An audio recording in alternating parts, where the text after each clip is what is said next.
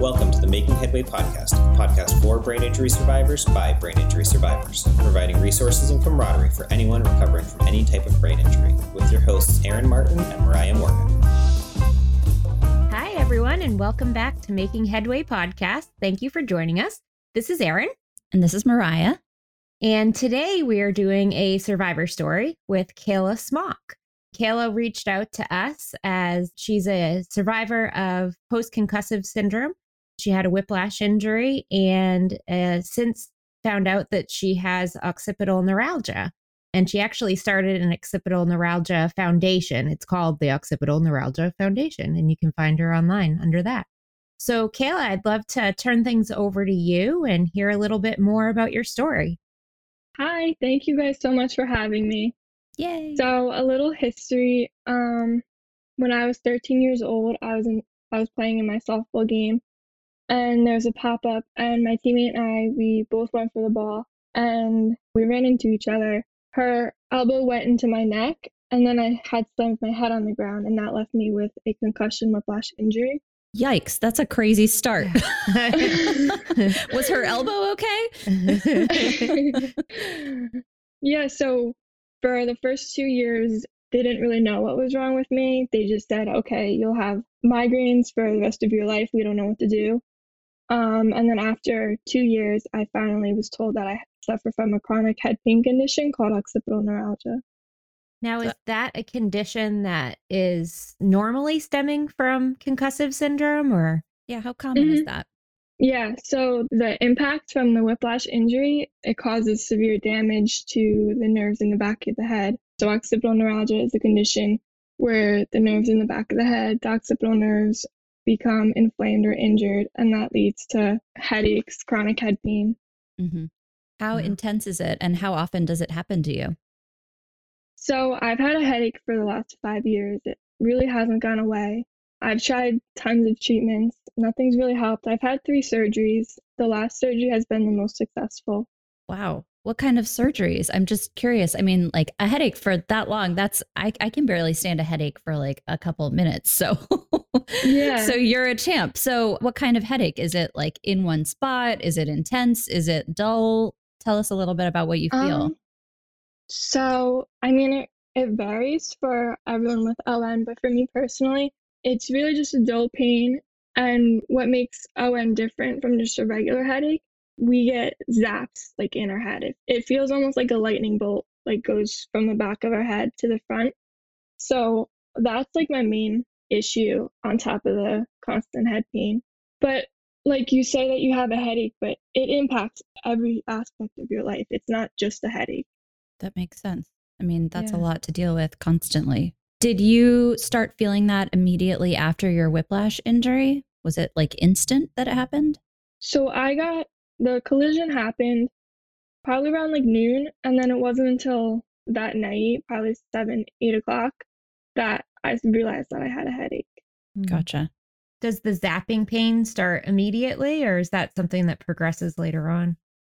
The zapping, it was probably like 2-3 months later, and that kind of led to finding out that I had ON, because there's post-concussion syndrome without the zapping, and then there's ON, and that has the zapping, and that was like the distinction that I had ON.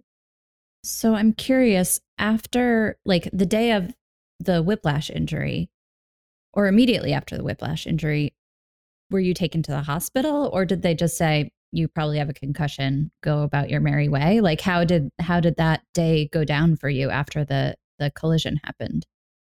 Yeah, so I don't remember much of that day, but from what I've been told from my parents and everything, I was taken off the field. I stayed in the game for another play, and like I couldn't even throw the ball.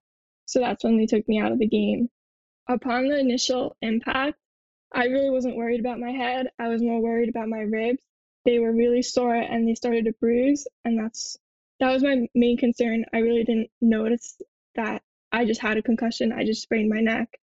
So then later that night, we were at the hotel, and that's when I started to notice like the room was spinning and my vision started to get blurry.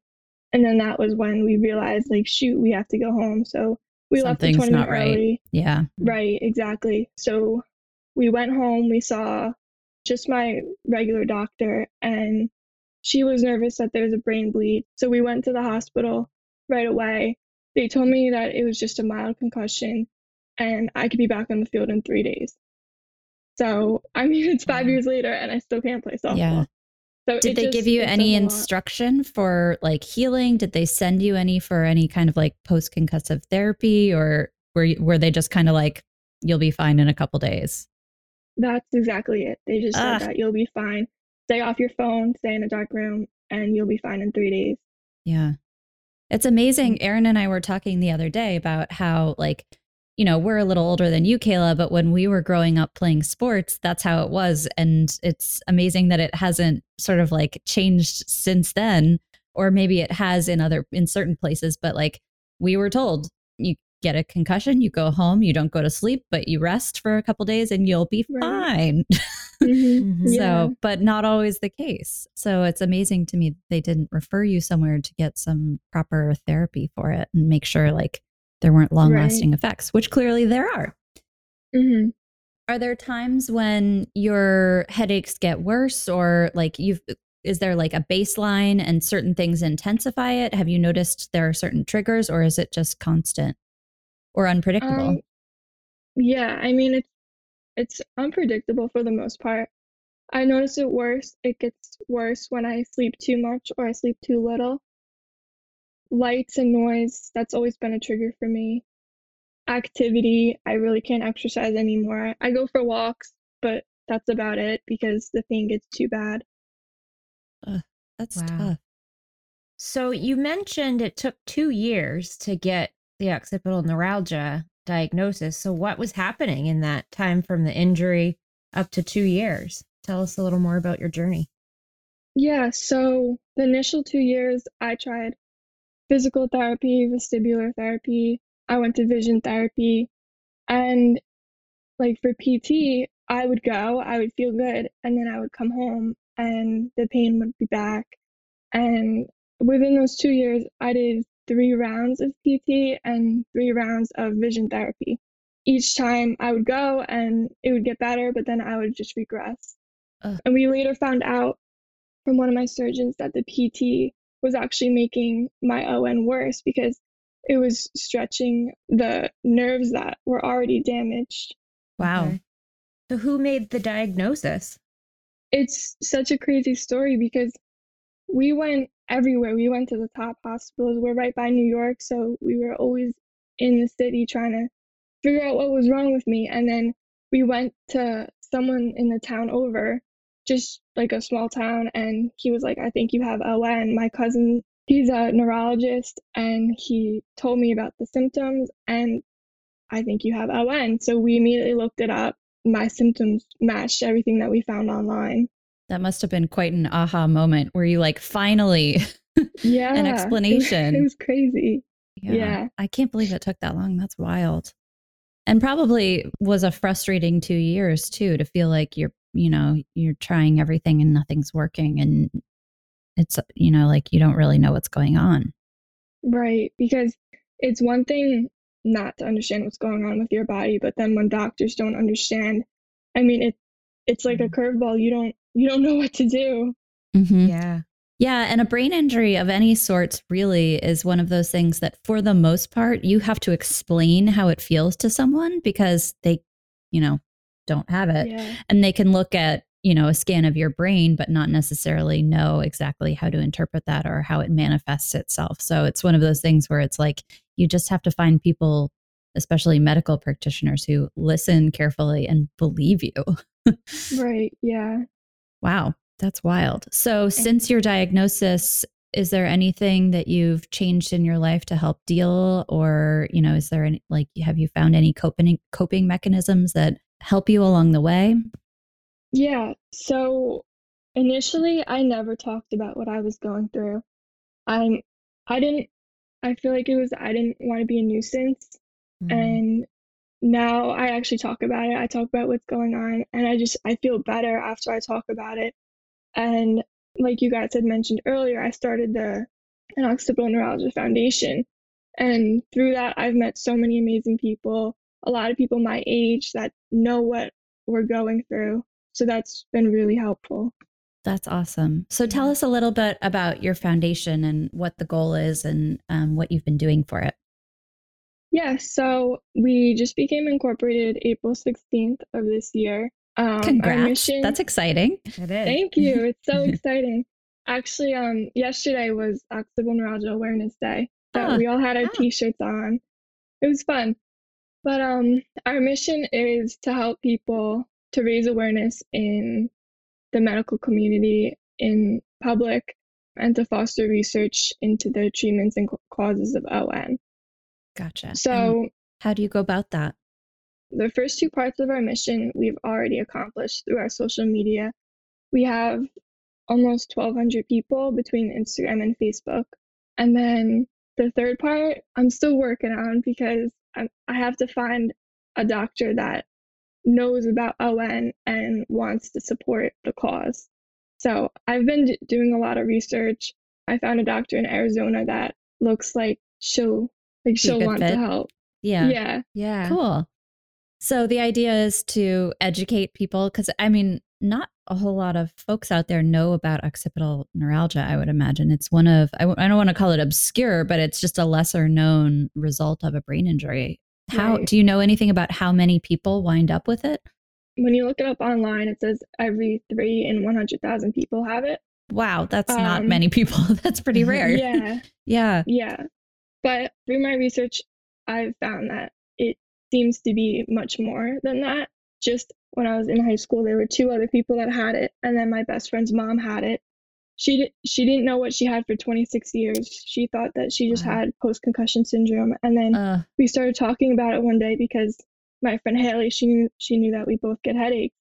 And her mom was like, wait, I have all the symptoms that you're listing.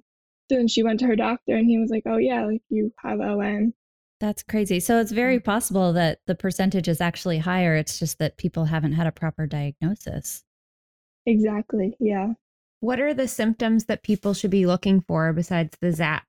It's the constant headache that doesn't go away with regular headache or migraine medication, not improving after PT. More people with the whiplash injury that have ON, they'll get pain down their arms, fingers go numb, a lot of like blurry vision, eye fatigue. I mean, it's a lot of the post-concussion syndrome symptoms, and that's why it's difficult to diagnose. Right. So that big key difference is the zapping. It sounds like from the back of your head to the front of your head? Mm-hmm. Yeah. Okay. And then do you need any doctor diagnosis? Do you need to go to a neurologist? The doctor that diagnosed me was a sports medicine doctor. We were seeing him for my neck pain.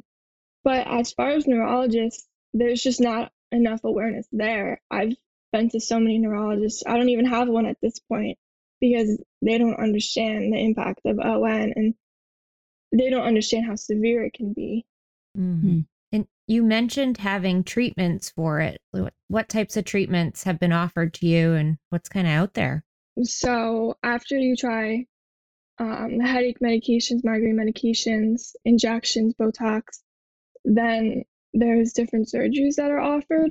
So the most common surgery is nerve decompression surgery. So they go in the back of your head and they remove the fascia and the scar tissue that's there. If that doesn't work, then there's nerve excision, which is there's a very popular surgeon in California that does it, Dr. Paled, and they basically just snip the nerve and usually you're left with a numb feeling in your head, but it's not a guarantee that it'll help with your pain. So I had the nerve decompression surgery in 2019, and it worked really well for the first 3 months. And then after that, all my pain came back, and we don't know what it was.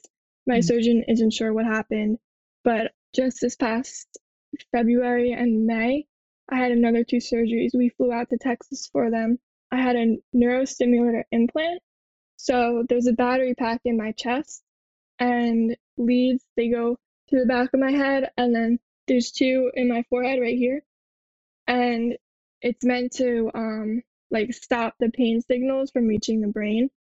And it just, when it's on, it just feels like a massage in your head. You don't really feel it. It's kind of like I'm a robot now. It's kind of cool. That is Do you have to go through a really special line helping at me. security in the airport? I do, yeah. I have to get patted down. It's the weirdest You're thing. VIP. Yeah.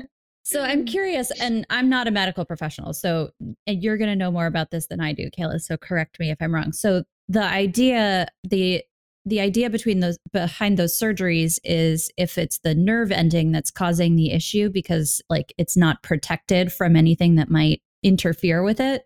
The decompression is sort of like to protect the nerve ending, right? And give it space to take that Exactly. scar tissue away from it. Okay.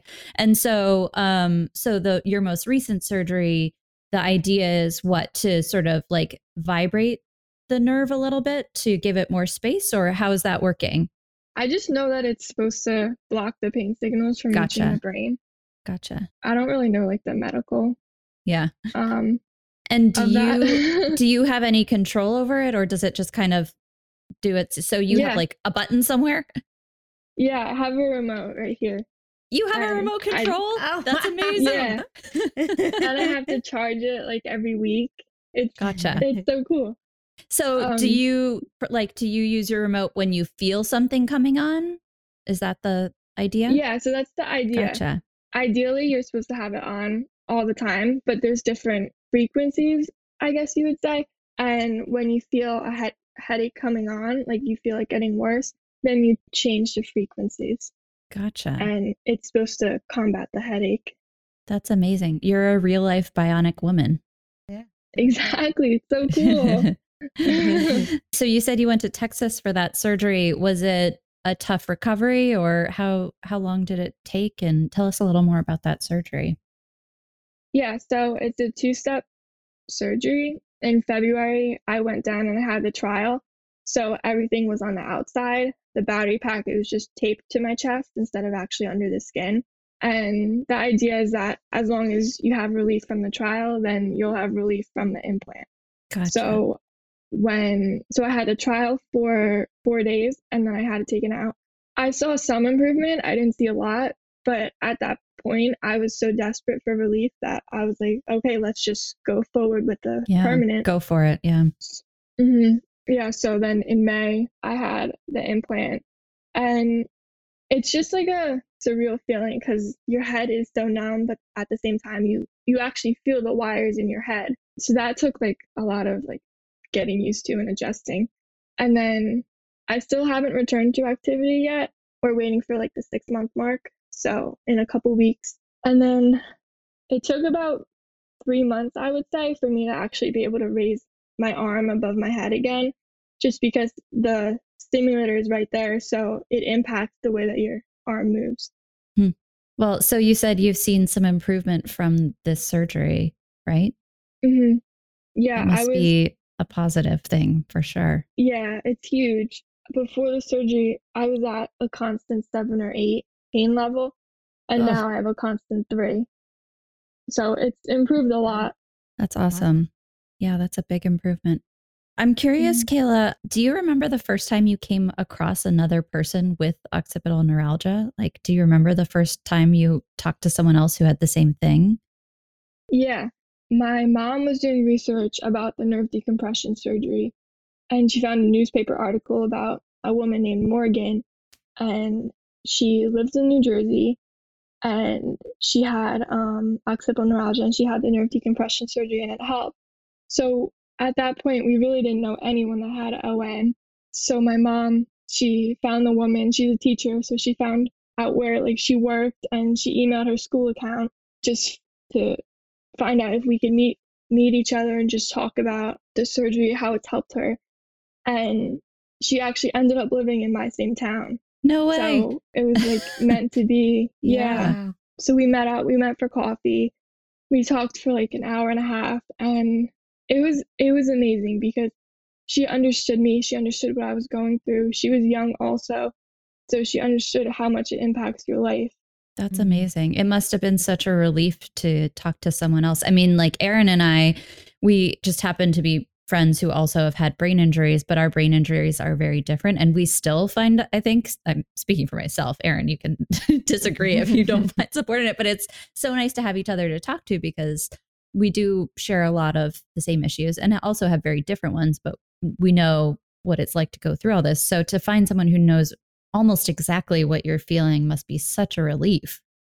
Yeah, it really Well, was. it helps you not feel like you're crazy. Yes. Like that's my biggest thing is like when you have something going on and a doctor doesn't understand it, you almost start to question yourself. Like maybe I'm making this up or maybe I'm making it too big a deal because they don't seem to care. And it's so isolating and lonely. Yeah, it can be. Yeah, So, exactly. and it sounds like you've met a lot of others through your foundation as well, right? So can you tell us a little bit about how you've connected with people through the foundation and how it's helped you? Yeah, we started doing Warrior of the Week every week. So at this point, we've had almost 40 different people send in their stories and just talk about their experience. I send them a questionnaire and they just write up like how their experience with ON has been, what's helped them, what hasn't helped. And it's just really helped me see that I'm really not alone. And like you said, I'm not crazy for feeling this pain. And yeah, at this point we have almost 1,200 people. So I'm really excited with our progress since we only started in April. So we keep growing and it just makes me happy knowing that I'm there for people and they're there for me also. That's awesome. That is awesome. Do you have any advice for other folks who are either dealing with a brain injury in general or specifically with occipital neuralgia, things you've learned along the way that have helped you out? Yeah, definitely turn to social media. I mean, I never would have thought that it would help me, but I've met so many people, like they're my friends now. We text, we communicate, we FaceTime, and they understand what you're going through. And the same thing, you don't feel as alone. And also, keep seeking doctors and like medical attention until you find out what's wrong with you. If I stopped seeing doctors after those 2 years, I don't know where I would be. I wouldn't have had these last few surgeries, but I would probably be in bed all day. I'm glad that I kept seeing doctors and that my mom kept making appointments. Yeah. So keep at it. Yeah. It's funny that you mentioned social media and how important it's been to you, because I feel like these days there's so much negative focus on social media, on the creepy folks or what trouble it can get you in or the trolls out there. But we don't really actually talk that much anymore about the positivity that social media can bring. So it's nice to hear you talk about that. Yeah, you're absolutely right. Yeah, there's good in it for sure. Any other things along the way that have been surprising to you that might be helpful for other sort of recovery journey folks to hear? Yeah, I mean, I grew up my whole life thinking that doctors, they know everything. Once you go to a doctor's appointment, you're going to be fixed. But that's not the reality. I mean, they're just human, just like we are. They don't know everything. And you just, I don't know. It was surprising to me at 13. I was like, okay, so this doctor will fix me, right? But it's not that cut and dry. Yeah, it's true. I think there's something to be said for your own intuition about your body. I mean, like, I'm like you, I'm not a medical professional. Erin knows way more about this. She's a nurse. But, you know, like there are just moments where you can listen to a doctor, and I'm not knocking doctors. Doctors have done amazing things for me during my recovery, but there have been moments where I'm like, something doesn't sit right, or my gut tells me something, or, you know, like I want to explore something further, but I sometimes will talk myself out of it because I'm not a medical professional or because I don't totally understand it all. But it is important still to listen to what your gut's telling you, right? Yeah. And even as a medical professional, like if you can't figure it out, then you start to think, well, maybe, you know, this is something that's other or something that's, you know, different and can't be treated. And you almost talk yourself out of talking about it too, because you feel like you should be able to rationalize and find why is this happening, and you can't and they can't. And it just compounds on itself and can get difficult. Did you have anyone helping to advocate with you, or were you kind of just having to raise your hand all the time? Your mom? No, my mom was always there. She made it to every single appointment. I kind of just sat there because whenever I would talk about it, I would cry. So she was always there for me. So it really helped. Yeah. It's important to have a good support system. Yeah. So if there are providers listening that are interested in the Occipital Neuralgia Foundation, what sort of information or connection, collaboration are you looking for? I mean, we're really just looking for someone or multiple people right now that would like to see a cure almost for occipital neuralgia. At this point, there's surgeries that help, but there's nothing that will cure the pain. So we're looking to mainly raise awareness, but at the same time, the money that we raise, I would like to put that towards research and finding a cure. Yeah, put it to good use for sure. That makes sense. Awesome. So Kayla, I'm curious to know, the foundation was started pretty recently. How did you get the idea? Well, that's a silly question. You have occipital neuralgia, but what spurred you to action, and how did you go about starting the foundation? I mean, for years, I would go on Google and I would just look for support groups or just for more information about ON. And eventually on Facebook, I found multiple support groups, but they were so negative, and people, they just hated their lives because they were living with this ON. So my goal was to start a group that is just full of support and positivity. I think I started that in January. And then my family, we've always said that we wanted to start a nonprofit for ON because there isn't one out there yet. So we began all the paperwork. I guess the beginning of quarantine, it gave us something to do. And then we met with the lawyer and everything. And then he's helped us to get it going. That's amazing. Good for you for taking action, awesome. Because I think so many of us sit there with our woes, but not so many take action and try to really do something about it. So power to you. That's awesome. Thank you. Yeah. Great job. Yeah. So for those out there who want to learn more about what Kayla's up to with the Occipital Neuralgia Foundation, you can find her on the website. Kayla, correct me if I'm wrong. It's onfsupport.org. That's onfsupport.org. And Kayla, if people are looking for you on social media, where should they go? So we have Facebook and Instagram. On Facebook, you can find us just at Occipital Neuralgia Foundation. And on Instagram, we're at occipital.neuralgia. Awesome. Awesome. So please reach out to Kayla if you have questions, or to us, and we can certainly bring Kayla back to answer any occipital neuralgia questions that you might have. And Kayla, thank you so much for joining us. You definitely fit the definition of a warrior. You've been strong through all of this. It sounds like it's been quite a journey for you. So thank you for sharing. Thank you for having me. And please look for us, Making Headway Podcast, on social media near you, and we'll see you next week. See you next time. Thanks for joining us on the Making Headway Podcast. For more information and show notes, visit makingheadwaypodcast.com. Subscribe to the podcast on your favorite platform and leave us a review. Check us out at Making Headway Podcast on Facebook and Instagram, and share with your friends. Catch you next time. All topics are intended to be used for educational and entertainment purposes only. The podcast is not to be used as a substitute for medical advice. Always consult with your healthcare provider for any issues or treatment considerations you may have. For our full legal terms, please see our website at makingheadwaypodcast.com.